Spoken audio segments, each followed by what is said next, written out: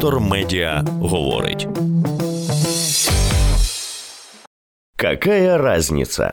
Епізод 2. Сказане і несказане. Автор Андрій Кокотюха. Якщо робота над помилками, то для всіх. 14 грудня під звуки сирен, що попереджали про ракетну небезпеку, відбувся передпоказ другого епізоду фільму «Какая разніца» уроки із документального циклу «Остання війна». Серед глядачів був присутній третій президент України Віктор Ющенко. Він же один зі спікерів проєкту.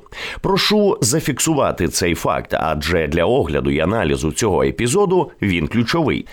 І автори явно робили на особі Віктора Андрійовича дещо іншу ставку, ніж того вимагає логіка показаного в фільмі періоду нашого з вами життя.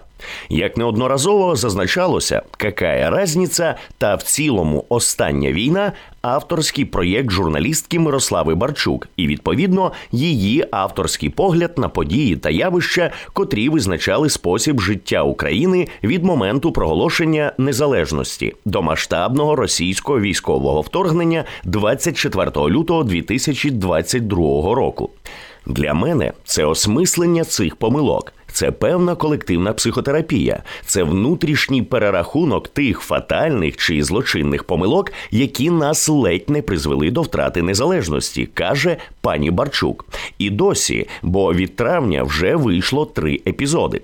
Дискусій щодо подібного підходу не виникало. Глядачі «Останньої війни» – її однодумці, тому всі розмови довкола на полях проєкту і обговорення на різних майданчиках відбуваються лише в форматі доповнення. Тобто, загалом усе правильно. Це наше спільне минуле, спільний біль, спільні проблеми. Це ми, активні громадяни. Чогось не змогли, чогось не помітили, на щось не вплинули, а десь говорили занадто тихо і невпевнено, десь не знайшли підтримки. Але варто додати, фільм виймає назовні особисті спогади, персональні рефлексії та екстраполює приватний досвід у ширший, загальний контекст цілого проєкту. Усі без винятку однодумці після передпоказу вкотре наголосили – цей фільм треба показувати якомога ширшій аудиторії. На що Мирослава Барчук відповіла зі своєї Фейсбук-сторінки.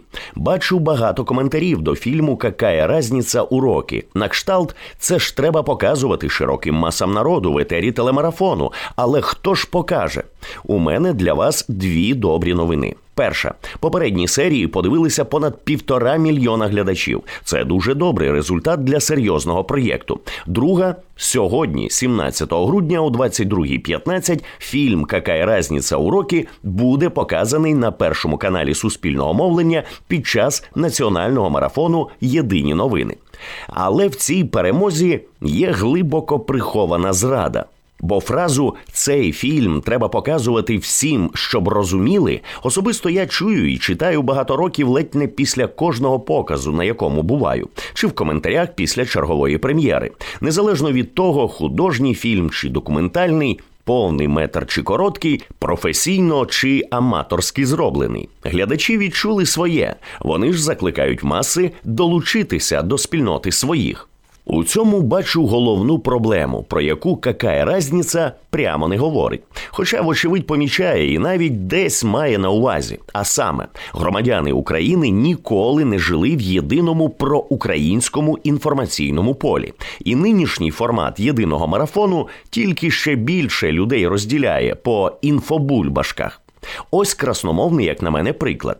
Торік в Українському домі в рамках проєкту «Кіноспільнота» показали фільм Юрія Іллєнка «Молитва за гетьмана Мазепу».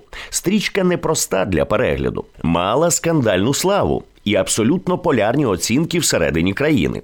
Але все це було аж 2001 року. З того часу автор, а потім спадкоємці-правовласники модернізували фільм, покращуючи якість звуку і пропонуючи трохи змінену, ще більш наближену до авторської версію. Та навіть через 20 із хвостиком років у залі знаходилися ті, хто вставав і закликав: «Такий фільм треба показувати всім і всюди. Чому його досі не подивилися мільйони?» На що присутній у залі Пилип Ілленко розвів руками: «Шановна, Фільм є у відкритому доступі. Або заплатіть 70 гривень на платформах. Хто ж вам винен, що ви тільки зараз подивилися кіно? «Какая разніца» уроки насамперед про це. Різні розумні проукраїнські громадяни, котрих навіть іменували лідерами думок, десятки років створювали потрібний українцям інформаційний, культурний та освітній продукт, який доволі просто було знайти для ознайомлення, поширити із просвітницькою метою і закликати зробити потрібні для вектора розвитку держави висновки. Ба більше, з активізацією інтернету, розвитком соцмереж і поступовим розвитком україномовного сегмента YouTube усе красиве і корисне реально доступне сотням тисяч, а то й мільйонам. Проте, як колись зауважив поет Юрко Позаяк, літературний псевдонім професійного дипломата Юрія Лисенка, складається враження, що я вже 30 років читаю одні й ті самі вірші одним і тим самим людям. Тобто «Какая разніца» уроки, як і в цілому цикл «Остання війна», розмовляє із мотивованою аудиторією, котра під час та після перегляду хором заявляє «А ми ж казали». Чи можливо перепрошити засобами якісного документального кіно десятки мільйонів дорослих, для яких досі актуальний формат «Какая разніца»? Питання відкрите. Згаданий фільм є логічним продовженням першої частини, показаної у вересні, і ці частини мені видаються важливішими за «Анатомію рашизму», перший фільм цього циклу. Він дає розуміння, хто наш зовнішній ворог і яка його нелюдська природа.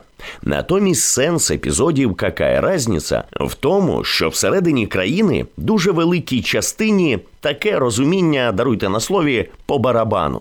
А ще є окрема частина наших співгромадян, яка дуже добре розуміє, хто наш ворог. І саме через те Росія їм подобається. Це вони обирали до центральної та місцевої влади комуністів, соціалістів, регіоналів, ОПЗЖ і частково «Слуг народу».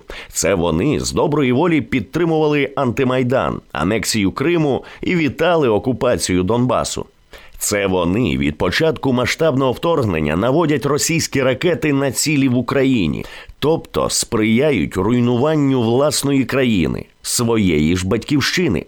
Більша частина другого епізоду «Какой разніці» про них і їхніх обранців. Їхня очевидна антидержавна діяльність, активізована після 2005 року, і привела в Україну війну 9 років по тому. З цього місця повертаюся до Віктора Ющенка. Його присутність на передпоказі стає зрозумілішою, коли дивишся початок фільму. Тут автори дуже щедрі на адресовані третьому президентові компліменти, що може виглядати сакралізацією. Звісно, президентство Ющенка визначальне насамперед активним введенням теми Голодомору в найширшу публічну площину. Вона зазвучала на державному рівні, і це був прорив, злам у свідомості кожного дорослого українця. Причому для адептів «Какої разніці» злам дискомфортний. Публічні розмови про злочини радянської влади, читай Росії, витягали зі звичної, комфортної, світоглядної зони мільйони тих, кого після 2014-го назвуть ватниками. Тож спротив, суспільний та, головне, політичний, був зрозумілим та очікуваним. І так, саме завдяки зусиллям Ющенка в ефірі Суспільного зараз виходять інформативні та якісні стрічки на тему Голодомору. Крім того, Віктор Андрійович особисто доклався до відбудови Батурина і створення там музейного комплексу. Ще часи його президентства запам'яталися знаковою для українізації і деколонізації подією – українським дубляжем прокатного кіно, починаючи з голівудської анімації. Про це теж сказано у фільмі і не прямо подається заслугою Ющенка. Але разом із тим не сказано значно більше. Працюючи над цим проєктом, щоразу натикався, що мені зараз здається очевидним. А 20 років тому я в це не вірив. 20 років тому так не думав. І це надважлива історія. Не скидати на когось свою відповідальність, зокрема і колективну відповідальність, а усвідомити її як частину нашого спільного досвіду і спадку, сказав на передпоказі співсценарист проєкту Юрій Макаров. Коренем нашого лиха є п'ята колона і Московія. Тому я аплодую кожному національному руху, який завжди починається з тези «подалі від Росії». Це вже слова самого Віктора Ющенка. Але виглядає, визнати те саме, що й пан Макаров, він не готовий або поки, або зовсім. Адже фільм цієї теми не оминає. Голодомор тоді ж у середині 2000-х став темою брутальних жартів для «Кварталу 95». За це хтось був тоді покараний? Ні. Трагедія спокійно собі стала предметом глузування. І ці так звані жарти були суголосні настроям «Какой разніци». А голова держави свого часу це проковтнув. Український дубляж – прорив. Якість його дуже висока. Разом із тим, для телебачення в Україні не було за той ющенківський час створено жодного україномовного телефільму чи серіалу. Спроби знімати помаранчеве кіно не просто провалилися, а й надовго дискредитували саму ідею виробництва патріотичного кіно на питомо українському матеріалі. В Україні вільно гастролювали російські артисти і театральні колективи. Українська книга не витримувала конкуренції. Тоді ще не вбили друковану пресу, але ж вона була переважно російськомовною, а то й взагалі комсомольською правдою. Російські актори знімалися в Україні. Російські кіноменеджери розглядали ринок для своєї продукції в форматі «Росія», в тому числі Україна. З презентаціями та творчими вечорами в Київ прилітав путініст Нікіта Михалков, а сам Ющенко обіймався із Федором Бондарчуком, творцем російської кінопропаганди, дружив із Жераром Депардьє, другом Путіна, і вшанував Філіпа Кіркорова званням «Народний артист України». Так, на подібне був величезний суспільний запит, якому головний герой стрічки «Какая разніца» у роки Віктор Ющенко з різних причин не протистояв. Але якщо цей епізод, як і весь цикл «Остання війна», проговорення власних недоглядів, недопрацювань, визнання їх і курс на роботу над помилками, варто було б вище сказане теж пригадати. Хоча б тому, що російське досі популярне в Україні серед певної частини наших співгромадян. Слово «пацана» не дасть збрехати. Детектор медіа говорить.